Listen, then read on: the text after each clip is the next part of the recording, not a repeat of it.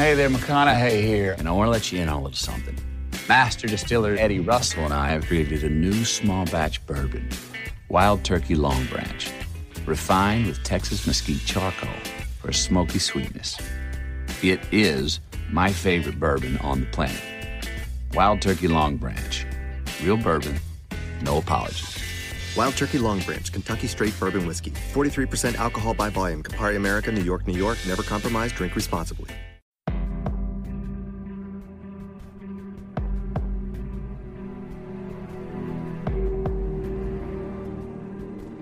Hello everyone and welcome to another episode of Insight. Ali here and joining me is Charlie. How are you, Charlie? I'm good. How are you? I'm doing pretty good. And I am so excited to introduce some additional help tonight. Joining us is Brooke from Actual Innocence podcast. Welcome, Brooke. Hello. Thanks for calling me the help. I feel like I've contributed now. I appreciate it. So before we begin on this week's case, there has been a major announcement on a case that we covered in our first episode, Lori Erica Ruff. And it turns out her name isn't really Lori Erica Ruff after all. She's really a Pennsylvanian woman named Kimberly McLean. So long story short, late last year, a former nuclear physicist and a forensic genealogist by the name of Colleen Fitzpatrick, who, like a lot of us, was obsessed with the case, she had been testing a DNA sample that the Ruff family had previously submitted, and she discovered that Lori had a first cousin named Michael Cassidy. Colleen gets in touch with a former Social Security Administration investigator named Joe Velling, and Joe agrees to talk to the Cassidy family. And as soon as they see Lori's driver's license photo, they confirm that Lori is in fact Kimberly McLean. It turns out that Kimberly was not happy when her mother and father separated when she was 18 years old, because that would involve her moving and starting a new school. Kimberly tells her mother that she is leaving for good, and she does. But how on earth does she get from Kimberly to Becky Sue Turner? That's anyone's guess. And how she goes from running away from home because her parents split up to the bizarre behaviour of Lori Erica Ruff, well, I guess there are parts to this story that will remain a mystery. So what do you guys think of all this? I think one of the key points in her disappearance was that there was a stepfather who came onto the scene, and in the 80s, you could leave and cut off contact with your family without much difficulty, yet she went through 2 layers of identity change. She really didn't want to be found, so I'm not willing to let go of the theory that there was something darker going on that would make her want that, but it would just be speculation at this point. The only family member who spoke in an interview with the Seattle Times was her uncle. Yes. And it's hard to know how much he would know anyway. And I mean, even parents and siblings don't always know what's happening in someone's life, even when they live in the home. So I do think she was running from something. I don't know that we'll ever know what it is, and I don't know that it's necessarily our business to know what it is, but I'm glad her mom has an answer. Yes. And her daughter as well. And then there was a gap between her leaving home and becoming Becky Sue Turner. We don't know what's happened in the years in between that time. So one of my other thoughts with this story is a lot of people are a little disappointed that it was kind of an anticlimactic. She didn't run away from a cult. My personal favorite theory was, favorite as in favored, like the one I thought it was that she was a foster child, and that's why she hadn't been reported missing. In this case, she wasn't reported missing because she told her family, I'm leaving and I don't want contact. So she really actually wasn't missing. She knew where she was, and she was where she wanted to be. But it is not that this has this is not at all about me. However, it's hard when your favorite mystery is solved. And now I feel like I have a void in my mystery side, and I'm currently looking for a new one that I read, because this was the one I would read about when I can't sleep. Let me go see if there's a new theory out there. So I need a new one. If anyone has any interesting ones, send them my way. Go for Tanis. Oh, Tanis. Oh, geez. Once I heard that they look for runners, I was like, not me. I'm not running.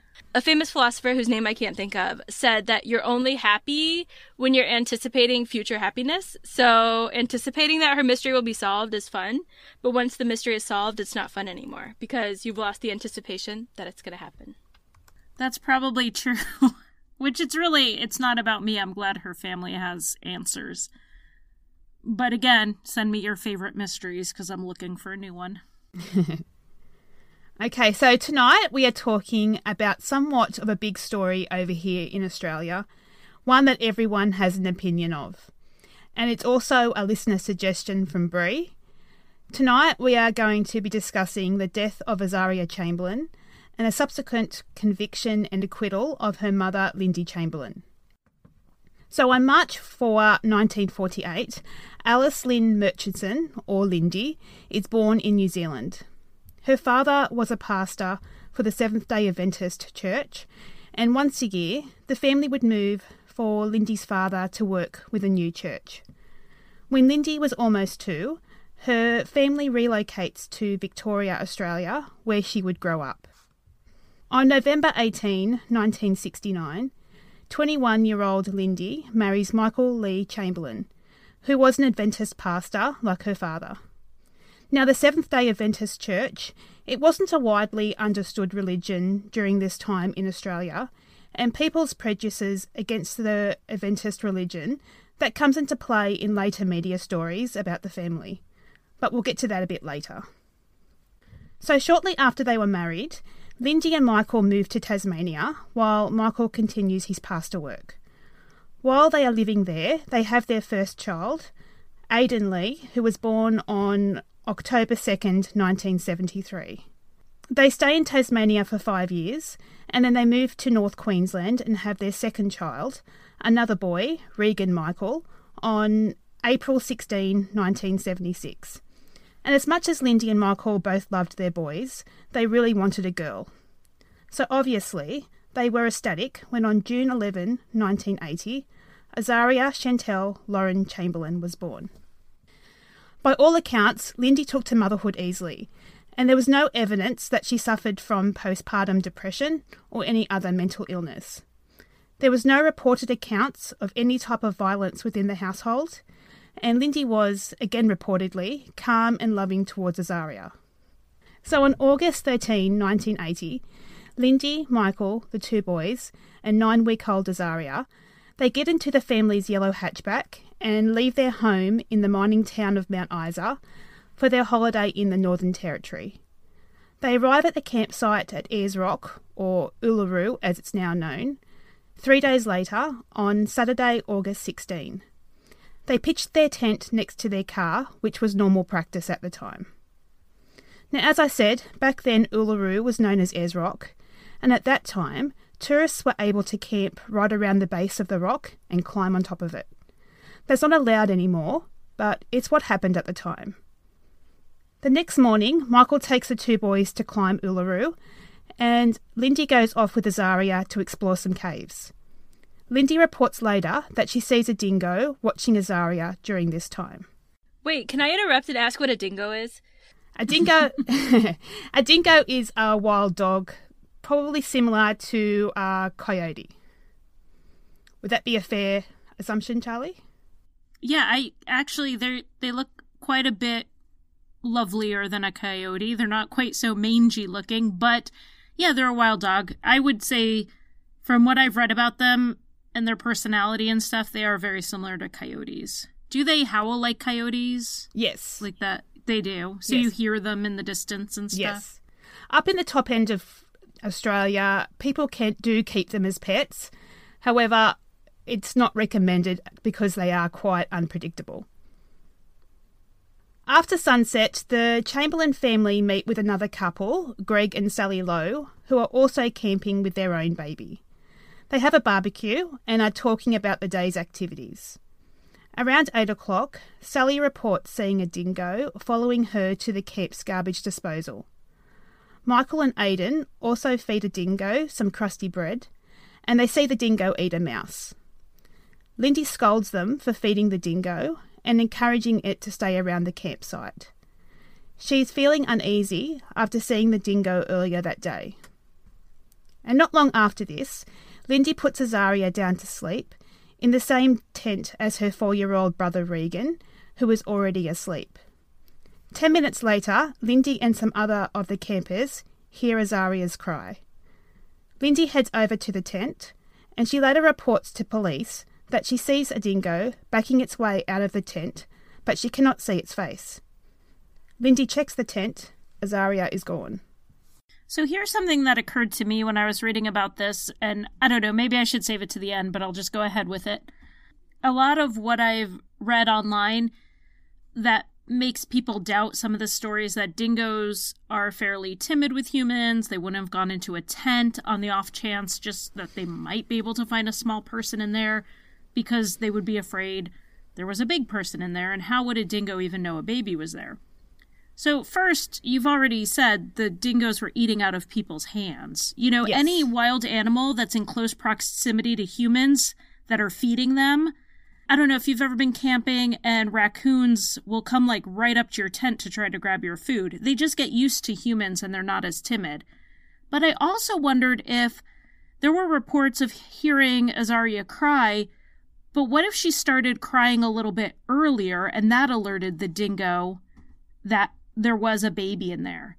So being me, I actually did some research on this. There are actually researchers in Canada who did a study and found that mammals can actually recognize the cries of other species and recognize the cries of infants from other species.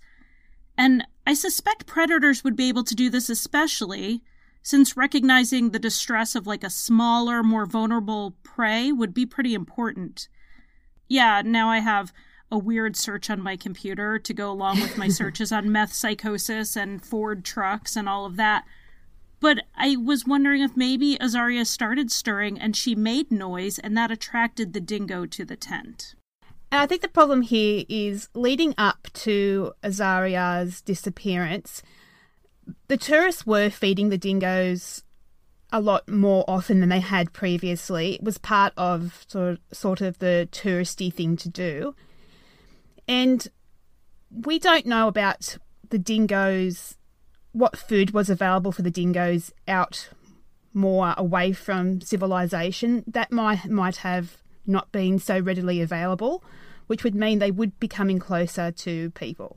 I went camping a lot when I was a child, and I remember one time we had like a screen tent where we kept all of our food, and a raccoon got into the screen tent. You know, it was closed, but it ripped a hole in the screen tent, opened a Tupperware full of cookies, and ate like 3 dozen cookies.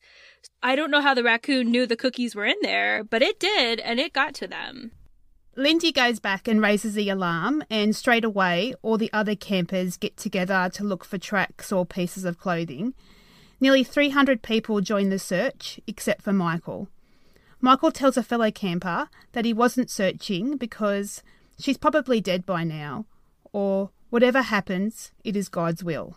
So after the baby goes missing, the Northern Territory Police are called, and they get there in about 15 minutes. And also some local Aboriginal trackers are called, and they arrive within like an hour.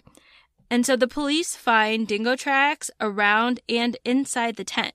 They find blood that was later matched to Azaria on the mattress, on the tent itself, and near the bassinet that she was sleeping in, and next to the dingo tracks.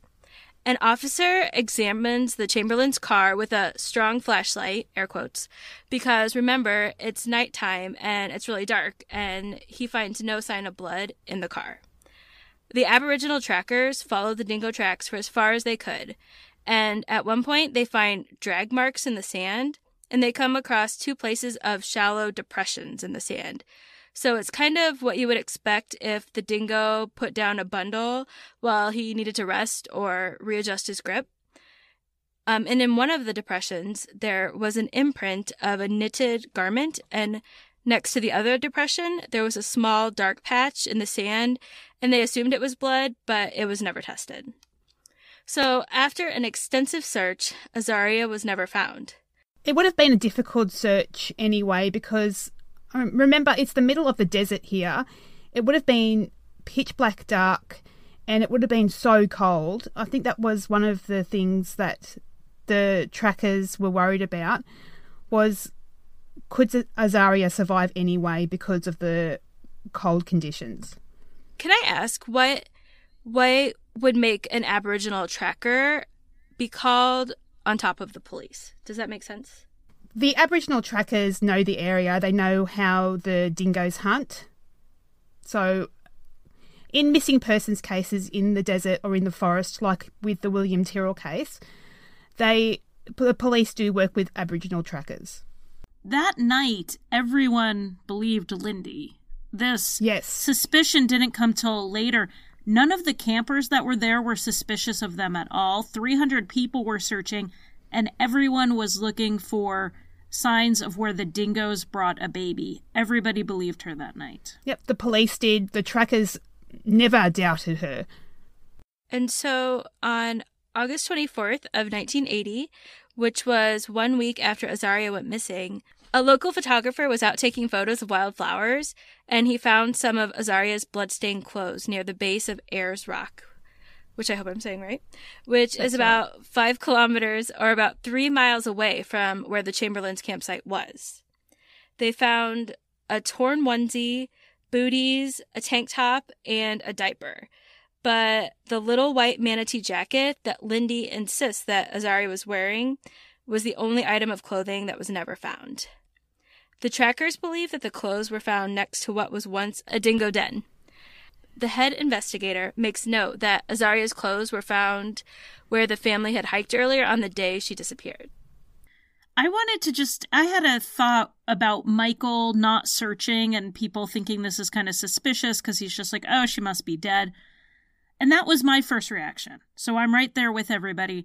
But I tried to think about other reasons why he wouldn't search for his baby, other than that he, knew that they had already killed her or Lindy had. And the only thing I could really come up with is that if he truly believed a dingo had taken his baby, it's possible that the thought of finding his infant daughter in whatever condition she would have been in was just paralyzing, and it was too much for him to handle. And I mean, we'd like to all think that we'd put aside all our own fears for our children, but I mean, the thought of finding my child in that condition, maybe that was just too far for him. This wasn't like a normal abduction. This is a wild animal taking a child with, sharp teeth. Your mind plays tricks. Who knows what he was thinking? He definitely would have been going through some sort of shock. And also, honestly, if he knew she was dead and wouldn't be found, and he was trying to cover it up, he would have actually gone searching. Exactly. And he would have searched harder and put on like a really good show about it. Because guilty people trying to look innocent don't go out of their way to try to look guilty. I mean, he would have made a big production about looking for her. Working with people who have a lot of trauma, it bothers me a lot when people are like, oh, he wasn't acting like you're supposed to act when you lose a child. But everybody reacts to trauma different. There's not like a set way that you have to react to trauma. It's not like in the rule book, if your child dies and you have to act like this. Everybody handles it the way that they can. I think if we look at the Susan Smith case, I mean, she did drown her boys and she put on quite the production for the cameras to where, some people were suspicious of her because we're just always suspicious of the parents. But for the most part, she did everything textbook the way you should look when you're grieving. Yet she is the one who killed her son. So you really can't judge. Absolutely. And I don't know if you guys saw the JonBenét documentary, but even then, a lot of the evidence or a lot of their conclusions were that the family didn't act like you should when there is a tragedy like that. The son didn't act the way he should. And there's no way that a kid should act. I mean, kids all handle trauma differently. I've worked with kids who had a parent die and they were fine. Or I've worked with kids whose dog died and, they were beside themselves. So there's not a set way that someone acts when they're traumatized. So immediately and in the days after, the police didn't doubt that this was a case of a dingo taking Azaria, and it was widely reported as a dingo attack. But then confusion started. Rumors found their way into the narrative. An early and baffling question were Lindy and Michael even Azaria's parents? I mean, and that's only the beginning of the rumors and questions that followed that had very little basis. So some other of the massive rumors that not only made it into the papers, but I see them repeated on online forums discussing this case even today. One is that Azaria was murdered by a relative. Either her mom did it, or her dad did it, or both did it. Maybe one of her brothers did it. They did it for notoriety or for money or because Lindy was jealous of a daughter. Or she had postpartum depression. I think you get the idea. Any reason at all.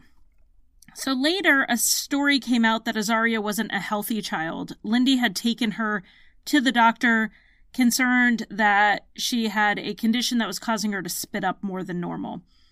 And that because she was this ill, either she wanted to save Azaria from a life of misery, or she wanted to save herself from the burden of having an ill child. Take your pick.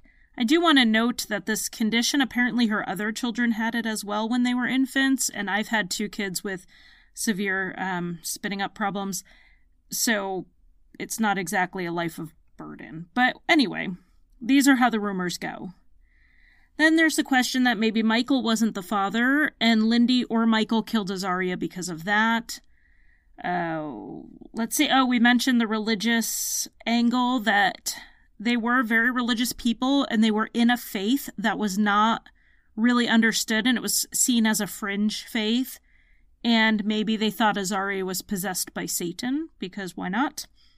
And the police started looking harder at the possibility that this was murder. They kind of started leaning towards just a plain, flat, Lindy's kind of crazy theory.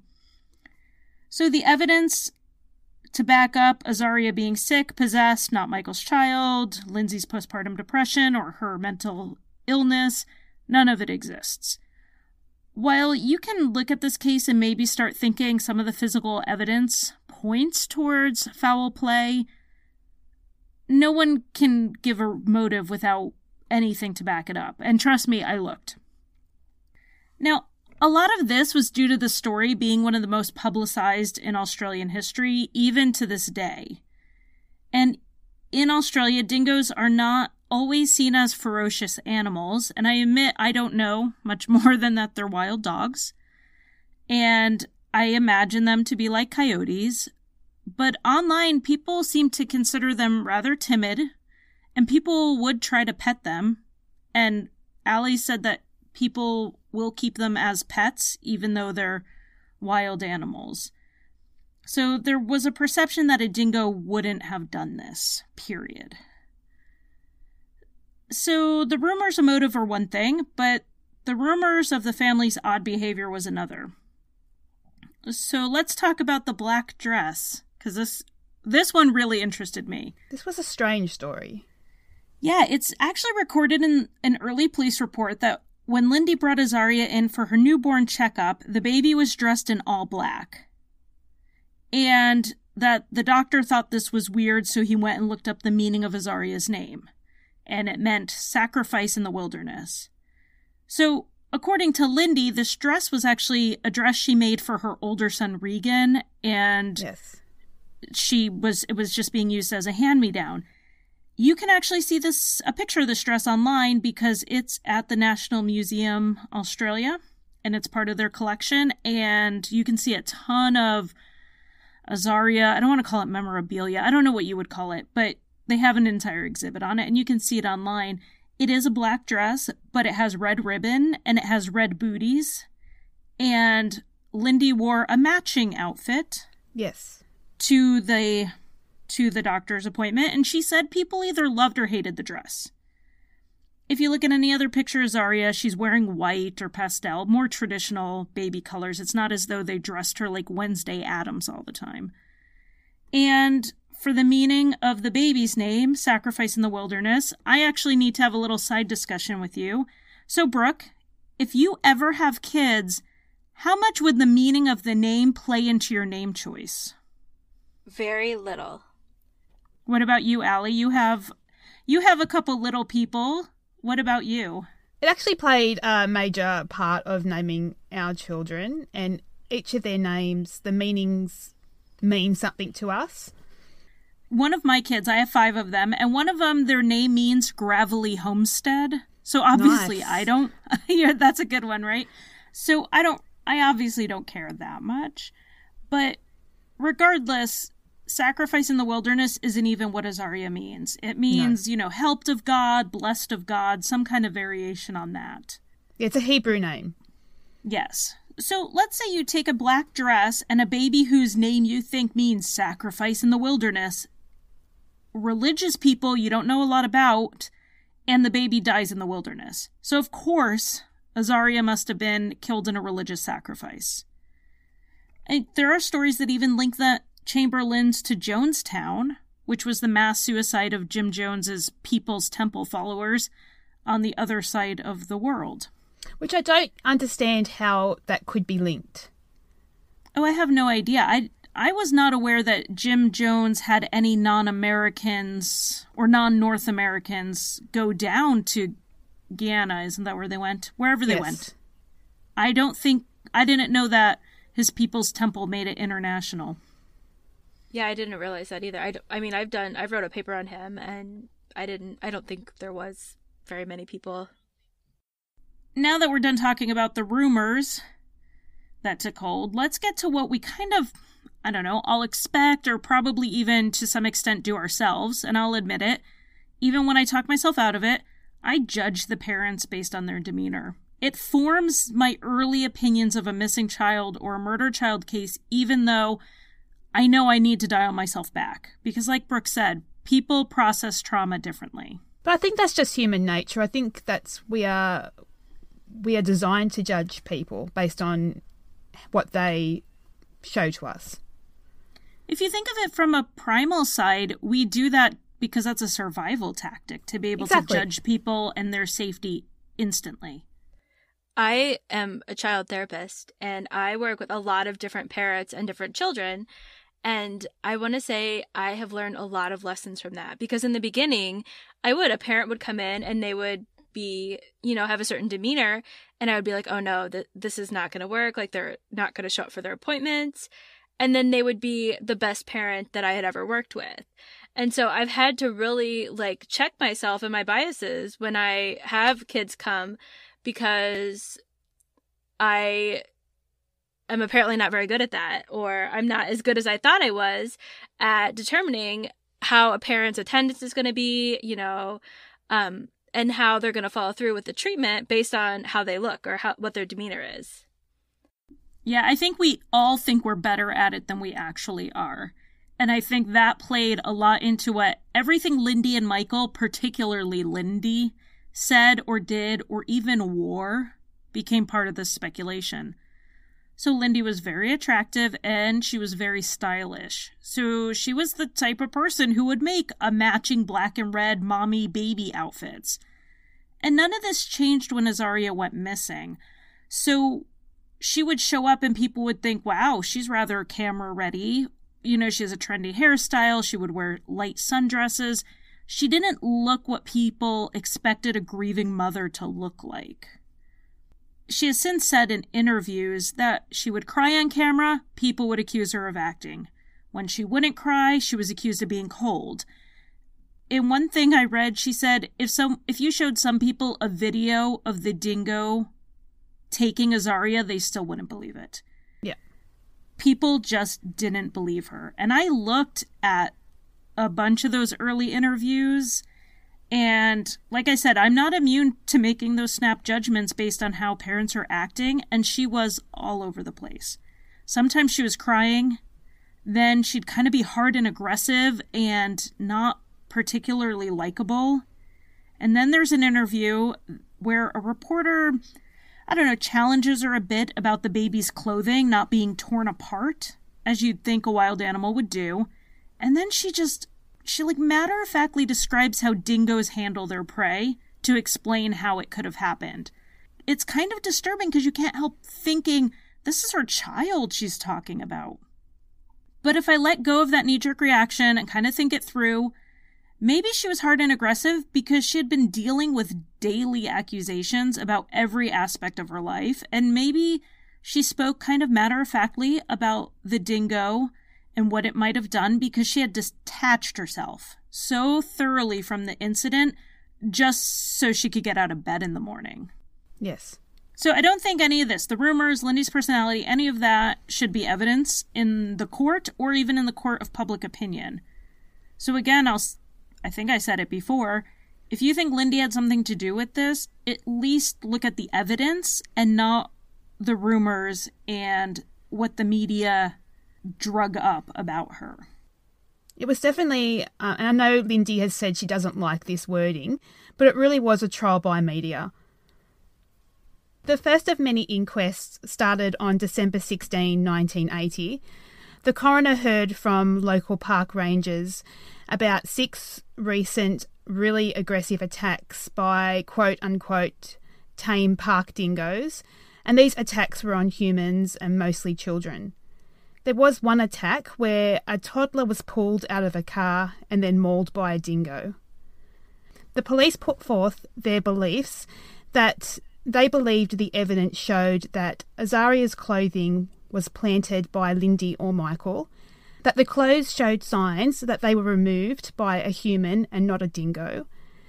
The police believing that there was no way a dingo could carry a 10-pound baby any distance. After hearing all the evidence, the coroner's report was highly critical of the police investigation. He said that he thought that the Northern Territory Police may have been against the idea it could possibly be a dingo attack and disregarded any evidence that pointed that way. In the end, the coroner ruled that it was his opinion that there was no evidence showing that Lindy and or Michael was responsible for Azaria's death. However, he did say that the oddities in the baby's clothing, it was consistent with Azaria's body being taken by a dingo, but then disposed by person or persons unknown. And the story should have ended there, but it didn't. Because the coroner's criticism about the police investigation, the police decided to continue their investigation after the inquest had finished. The clothing was not photographed when it was found and where it was found. It was photographed later. So this actually led to some more rumors, because, I'm on a rumor kick with this one. There are rumors that the clothes were found folded, and, they weren't how you would a dingo doesn't fold clothes. However, the reports actually indicate that the clothes seemed partially buried, but they weren't strewn about, but they weren't folded. And a photographer found them, right? It kills me that the photographer didn't take any pictures. He could have just snapped a quick picture, but as far as I know, there are no pictures. And what I read was that there weren't any pictures, and that's what led to these rumors of how it was found. And I think the coroner was sort of suggesting that the police were involved in maybe, I don't want to say tampering with the evidence, but when they said that that he believed that Azaria's body was taken by a dingo and then disposed by person or persons unknown, I think that was his way of maybe suggesting that the police were more involved with the evidence than they should have been. Well, we talked about this because I watched the video and I was like, wait, first, in one breath, he's clearing the parents of any involvement, and in the next, he's saying persons or persons unknown may have interfered with the body of the baby. And so I sent you a message, I think, saying, wait, I'm confused. And you're like, I think he was talking about the police. Which is why I think the police then aren't happy with that, and they continue a quiet, unaggressive investigation after that. So is that normal after an inquest is complete for the police to continue investigating? After the coroner's made a determination? That's not normal. No. I was speaking to you both this morning. There was one occasion with the Daniel Morecambe case where the inquest did lead to a further investigation and then a trial and then a conviction, but that is very rare. So the investigators continued to work on their case against Lindy. Some dingoes that were shot following the disappearance were dissected so they could look for human bones or protein or any kind of remains. And they tested samples of Azaria's clothing to see if the tears were consistent with the dingo's teeth or if it was something that a human would have had to do with scissors or a knife or some kind of sharp object. And in the dramatization I watched, their methods were highly questionable. The one where they, like, threw diapers at dingoes? No, the one where, like, some of the evidence fell on the floor and he was, like, scooping it up off the floor. Yes. They interviewed other campers who were there that night again, and they noted that people who saw Lindy just before Azaria was put down for the night assumed that she was holding a baby when they saw her holding a white bundle to her chest. One woman said she saw part of a baby's head, also in the dramatization. That she hadn't seen the baby, but she'd seen like a quarter of her head. Were they suggesting there that she was just had some maybe folded up clothes pretending she had the baby, or that the baby had already been killed? I'm not sure what they're suggesting there. I think they were implying that the baby had already been killed, and even at one point in this dramatization of the true story, they had like this magazine cover with her and Azaria on it, and they were saying like the child was already dead, like in the picture, like she was holding up like a the one that baby. She's holding her up, yes. But that doesn't account for not just Lindy and Michael hearing Azaria cry, but other campers hearing her cry later on. Oh yeah, it completely ignores every other witness testimony and what people actually testified to at the trial even, so their early statements. But I was reading an early police report on it, and it actually made it sound like they thought maybe Lindy had killed the baby on the hike, because the clothes were found near the trail. Though, let's be honest, I Google Earth this, the trail's not, it goes around the rock. Everywhere near the rock is near the trail. Anyway, the reason this looks like this was their thinking is they made a point to say that no witnesses saw the baby after that point. They only saw Lindy carrying around a white bundle. But I find that hard to believe. Why would she be carrying around this bundle? She could have just told everybody, oh, the baby's already asleep. Why walk around with an empty bundle? And it makes sense if she was a little baby, and you don't want people touching them and breathing on them. You wrap them up and hold them so Exactly. that people can't do that. I always wore those cloth baby slings, and people will be like, oh, can I see the baby? And I'm like, no, thank you. When cold and flu season is over, give me a call. But, it just doesn't line up with the eyewitness evidence, and this theory falls apart pretty quickly, and that's why it probably didn't go any farther.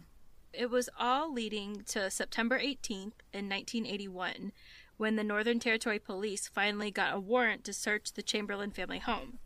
They searched it for more than 4.5 hours, and they seized over 300 items from the home, including clothes, scissors, and the yellow family car that they had driven to their trip to the Rock. Based on the evidence on the items they removed from the house, the motion was filed for a second inquest in November of 1981. And earlier, Allie, I was asking you, what exactly is an inquest? A coronial inquest is when the police believe that the person is deceased and the investigation has been closed. And the coroner looks at all the evidence, and all of this is made public record, which is why the investigation has to be closed, because everything has to be on the table. And so the coroner looks at all the evidence leading up to the person's death and surrounding the death, and they make a determination on how that person died, when and where. That makes sense. So the tipping point of getting this inquest approved was when they dismantled the car. They apparently found large amounts of blood from a small child.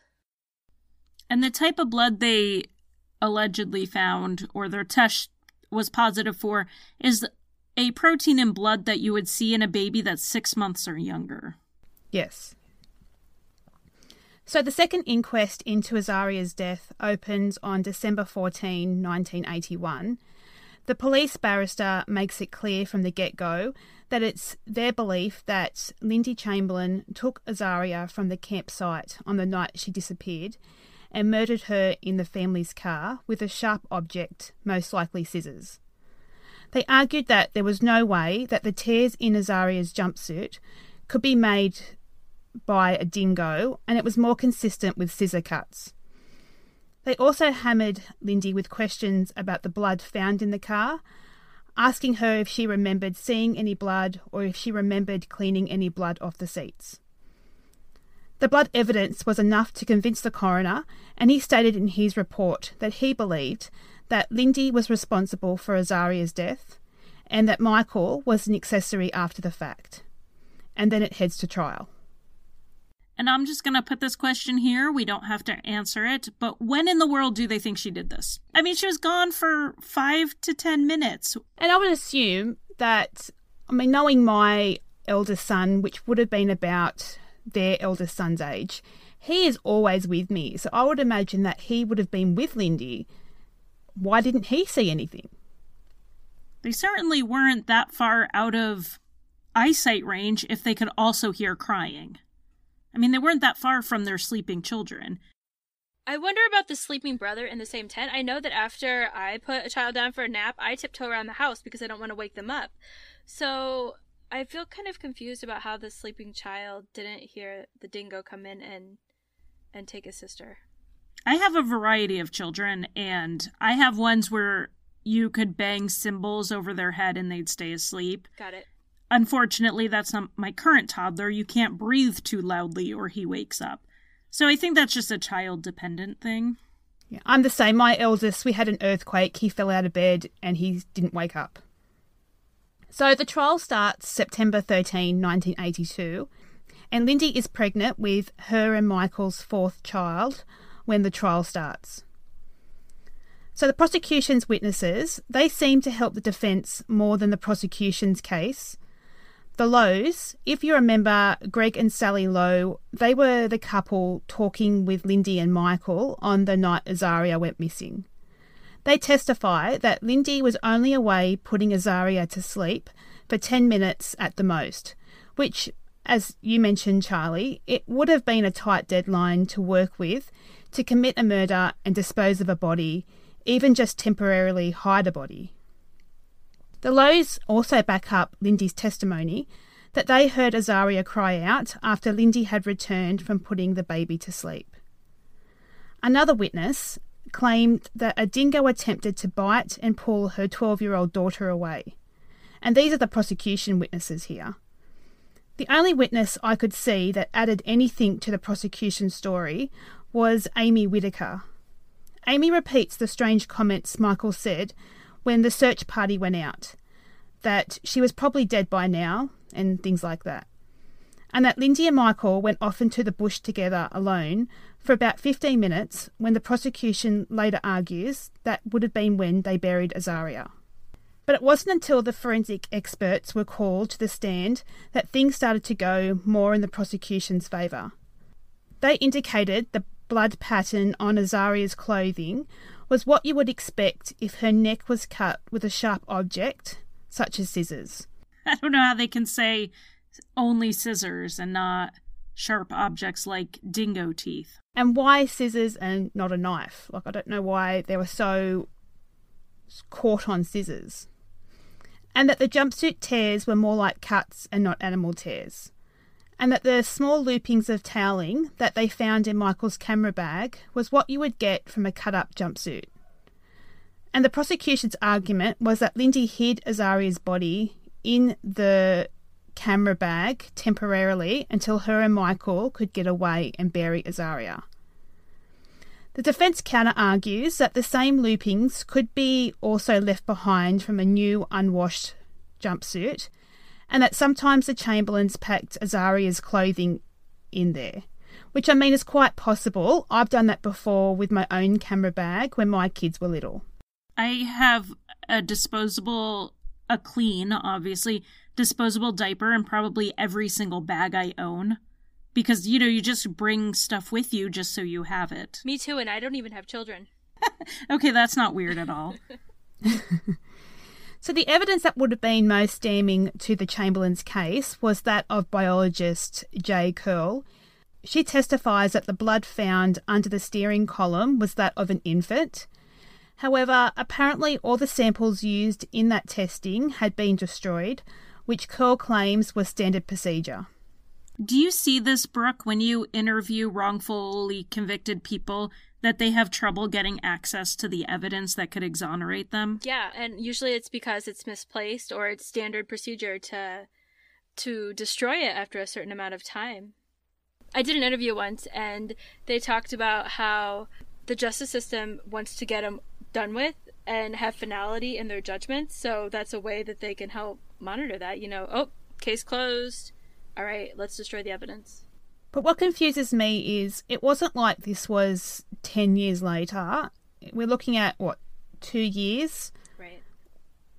I don't understand why they destroyed the evidence, especially when they were looking at working towards getting a trial to convict Lindy. Sounds like a case of tunnel vision to me. They were exactly trying to convict her, and so they were going to make the evidence that they did have match their assumption. Yeah. And then there was another witness for the prosecution, Crown witness Bernard Sims. He looked at about 24 attacks by dogs on humans. Sims said that nothing about Azaria's disappearance was consistent with that of a dingo attack. Sims claimed that his research showed there would have been a lot more blood if a dingo attacked her, and that there would be no way that a baby's head would fit into a dingo's jaws. However, on cross-examination, the defence brings out a picture of a dingo with the head of a life-sized baby doll in its mouth, with the dingo's teeth reaching all the way down to the baby doll's ears. The prosecution called almost 40 witnesses, and I swear half of them backed up the defense case. Exactly. And they did not provide a motive, which the U.S. is the same. I mean, our justice system comes from England, and so it's rather similar. That motive is not necessary to prove to get a conviction in the United States or Australia, so they didn't really provide a lot by way of motive. Not in the case. The media provided plenty of motives. So the defence brings out their own dingo expert who said, and just a warning, but I'm going to get graphic here, but this dingo expert, Les Harris, contends that when a dingo is after a prey the size of Azaria, they are able to relax the muscles in their jaw, allowing it to close its mouth around a prey, enough to render it immobile. Harris claimed that in the dingo kills he'd seen, there is actually very little blood because the dingo would get the prey in its mouth and simply shake its head until it breaks the prey's neck. Besides this, the rest of the defence witnesses were basically either there to testify that Lindy was a great mother or that she displayed what you would deem normal grief at the loss of her daughter. Or two, they were witnesses that could testify about their own scary experiences with dingoes near Uluru, or they knew how vicious the dingoes were in that area. On October 28, 1982, the jury retired to make their decision, and by the following day they had. The jury found Lindy guilty of murder and Michael guilty of being an accessory after the fact. Lindy was sentenced to life in prison, and Michael was given a suspended sentence. Lindy gave birth 1 month into her sentence to another daughter, Kalia Chanel Nikiri Chamberlain.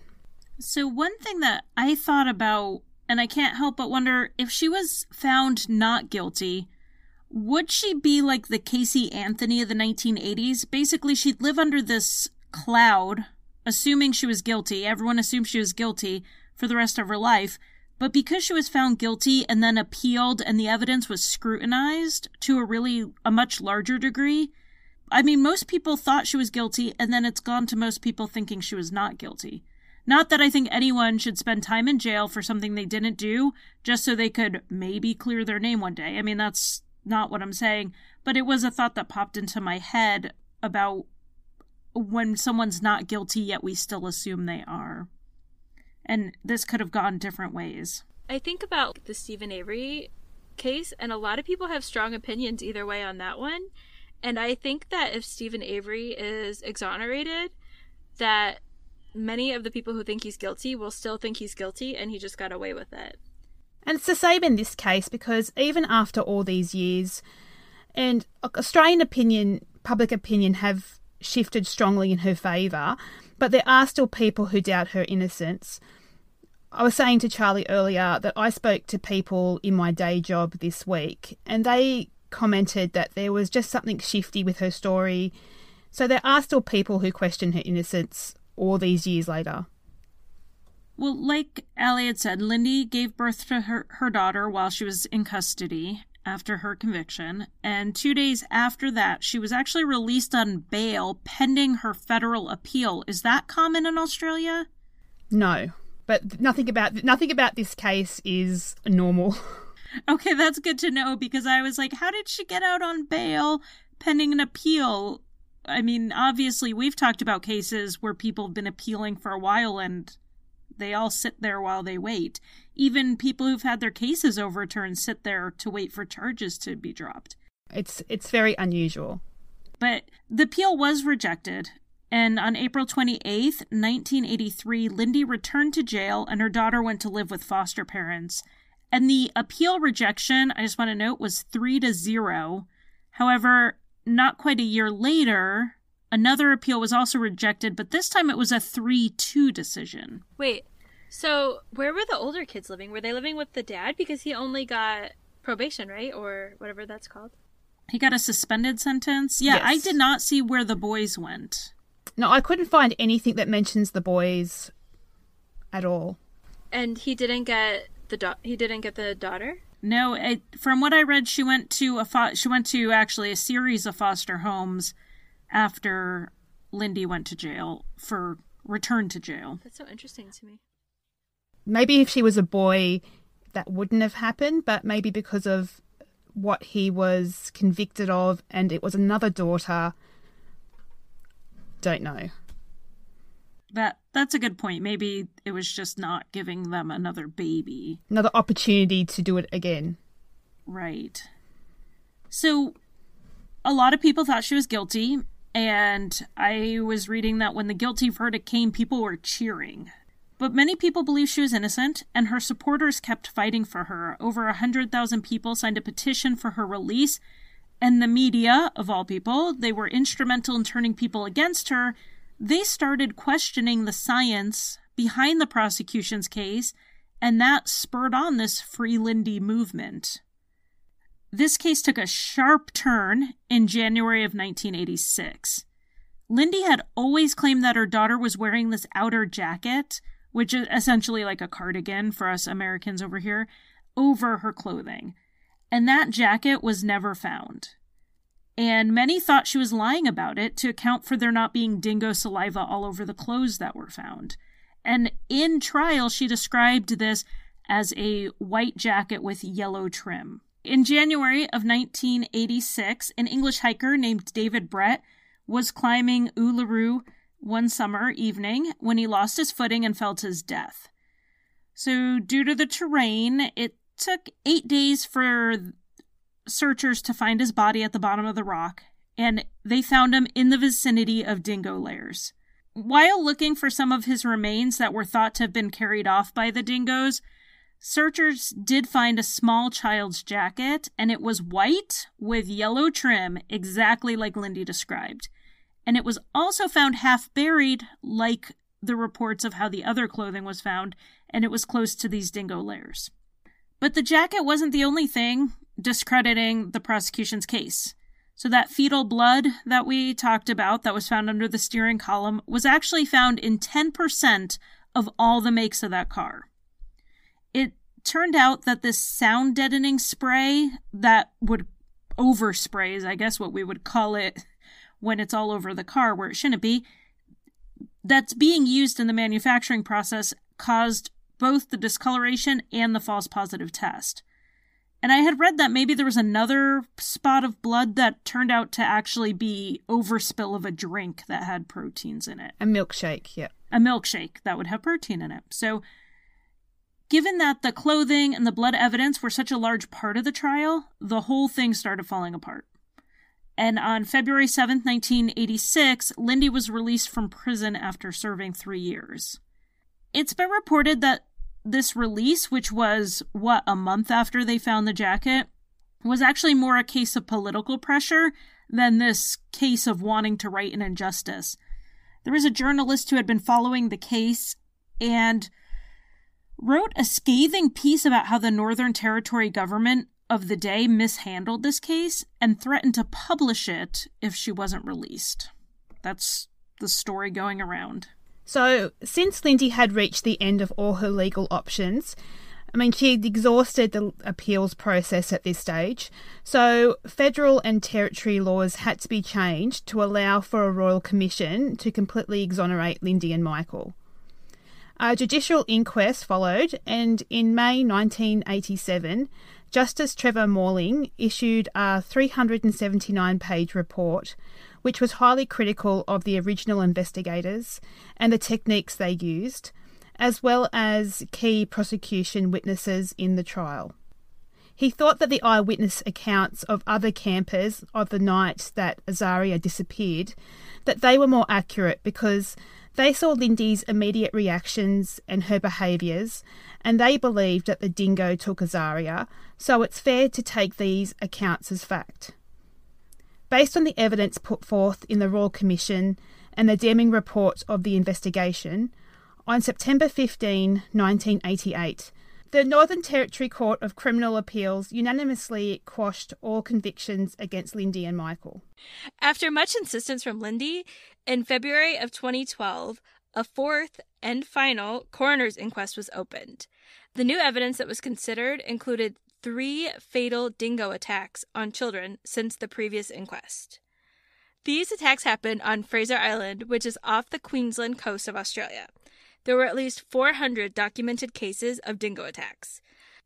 The one that was highlighted in the inquest was a particular attack in April of 1998, where a 13-month-old girl was dragged about 1 meter, or about 3 feet, from a picnic blanket at a campsite.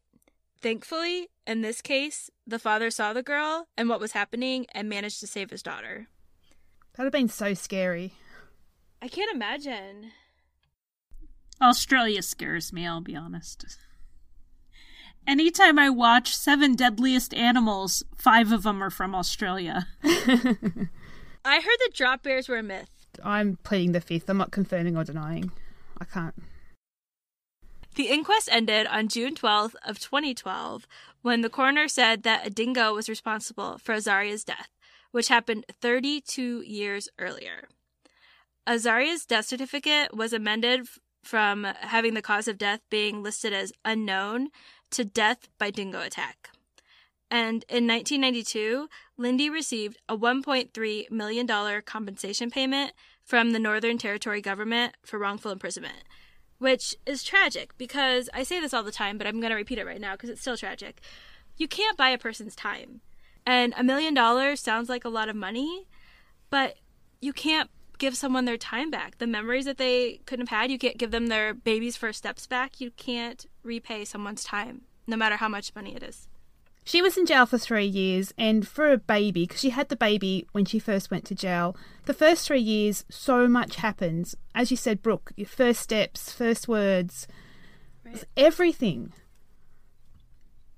One thing that interests me about this final inquest that she pushed for was she had already been financially compensated, she had already been essentially cleared of all charges, and the prosecution state case was just completely destroyed, yet it really mattered to her to have it official and to have the record reflect that. And it kind of reminds me of like Kerry Max Cook, who... I was just thinking that. Right. Who, I mean, he was on death row. He lost 20 years of his life. He's even said, I won't take compensation if you'll just give me my actual innocence. That it matters so much to be declared actually innocent, to have, you know, Azaria's cause of death attributed to the dingo. Like, I think I would be like, oh, okay, I've been compensated, I've been cleared, I'm moving on. Until I'm there, and hopefully I never will be. I guess I just don't really know, and it really strikes me how important that is. Right. And in some cases I've noticed it's the difference between having to check the I've ever been convicted of a felon box on an application or being able to vote. I mean, I don't know. Yeah, the United States has some odd rules about felons and how long felonies follow you and voting rights linked to having been a convicted felon. It's ridiculous. It's ridiculous. It's punishing you for the rest of your life is what it is. So some strange claims followed all these inquests. In July 2004, Frank Cole, who was a retiree from Melbourne, he claimed to have seen a dingo with a baby in its mouth at a time around when Azaria disappeared, and Frank claimed that he had shot the dingo. Police interviewed Frank and decided that his story didn't add any reason to reopen the investigation. I mean, I guess I understand that. At this stage, the death certificate had been changed, Lindy and Michael had been exonerated, and there really wouldn't be any gain in reopening old wounds when Frank's story was questionable at best. And I do say questionable because our friend Frank, he went to the media with his story and made a whole heap of claims, such as that he had the ribbons from Azaria's jacket as proof that he saw her being taken by the dingo. Lindy counter-argues this and says that the jacket never had any ribbons. And then Frank comes forward and claims that he was a witness to another crime, that he saw convicted murderer Peter Dubas running from Falconer Cemetery after he brutally murdered Mersina Helvargas in November 1997. So in August of 2005, a 25-year-old woman named Erin Horsberg walked into a newspaper in Alice Springs, which is it's the biggest city close to the Rock, isn't it? Yes. And she claimed she was Azaria Chamberlain. Now, this sounds crazy, but it's not unheard of. I don't know if you guys know about the Jared Atadero case, and the father, Alan, recently temporarily shut down the Facebook page about his son's case because a man was harassing him claiming to be his son. And there is evidence that his son is deceased.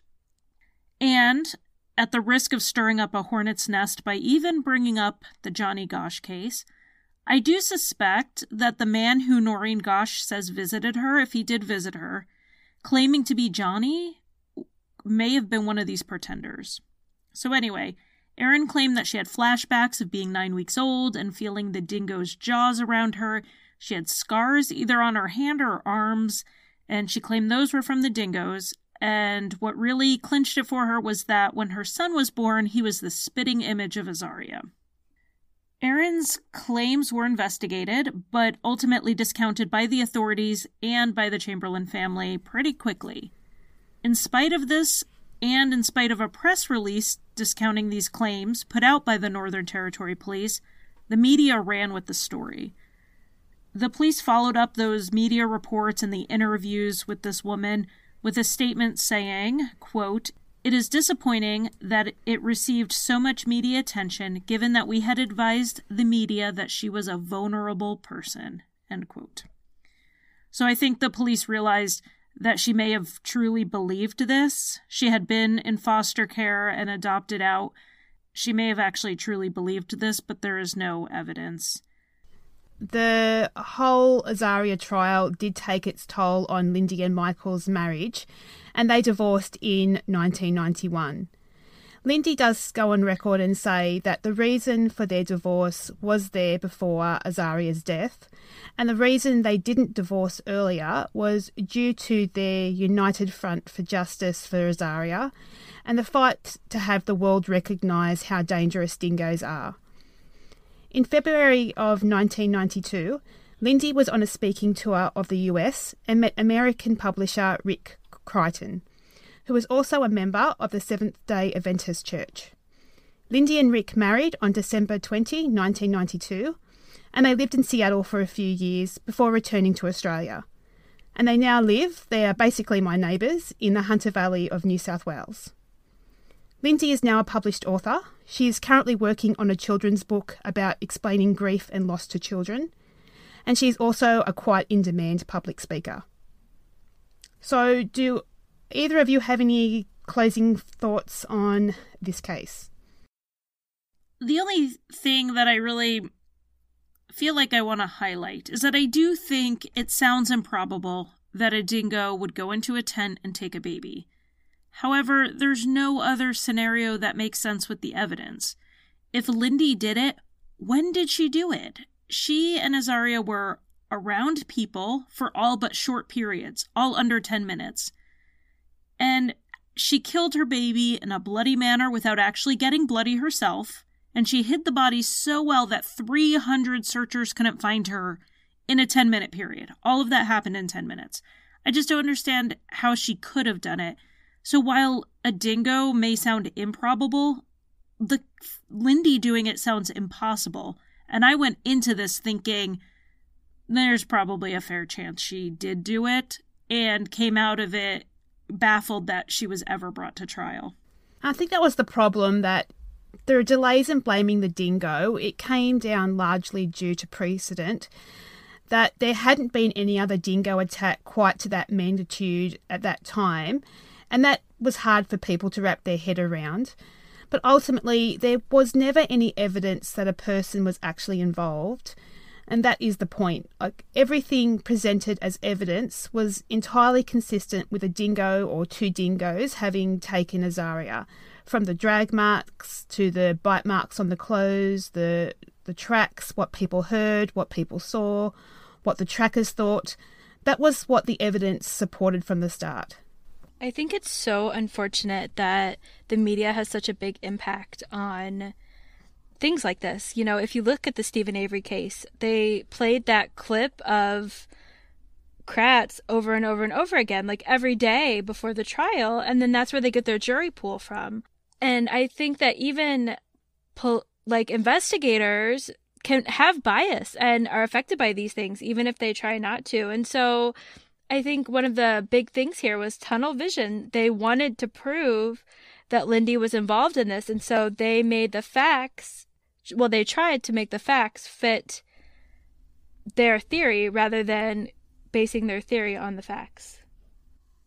And I imagine tunnel vision, it has a lot to do with a lot of wrongful convictions. And honestly, it probably has a lot to do with a lot of rightful convictions. I mean, I think tunnel vision is hard to avoid. So thank you, Brooke, for coming on our little podcast. Would you like to tell everyone more about where they can hear you? My show is called Actual Innocence, and it actually is the story of people who have been wrongly convicted, but the best part is it's in their words. So I try to take myself out of the episodes as much as possible, because what I have to say is not nearly as important as someone telling their own story about wrongful conviction. So we took you right on out of your comfort zone tonight. I actually tried to contact Lindy to see if maybe she would be interested in doing an interview for my show, and I wasn't able to get a hold of her. So if you have a connection to Lindy and you want to ask her if she wants to be on my show, my email is actualinnocencepod@gmail.com. And if you want to listen to my show, it's on iTunes, it's on all of the big names, but you could also go to the website, actualinpod.com. And there's links to everywhere you can listen to it and information about the exonerees.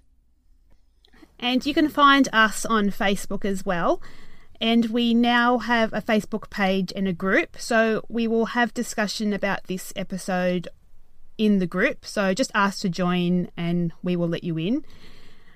We also have an email address, insightfulpod@gmail.com. You can talk to me on Instagram @insightpod or Charlie on Twitter @insightfulpod. If you can and would like to support the show's growth, we have a Patreon account for an ongoing monthly donation, and we have rewards such as premium minisodes. I think the one we have at the moment is the Solway Firth Spaceman, is that right? Yes, and next month is going to be... It's a creepy one. It's a creepy one about the son of Sam, but, you think there's no mystery there, but you're going to have to listen. Exactly. I'll be listening. For a one-off donation, we have a PayPal account, and there is a bunch of cool merchandise on our online shop. All links to those, and to be able to listen to our episodes and to read some true crime articles, head on over to our website, which is at www.insightpod.com. And most importantly, you can show your support if you rate, review and subscribe on iTunes or your favourite podcast app. We love fives. It helps us move up the charts and helps people find us. So we will be back next week.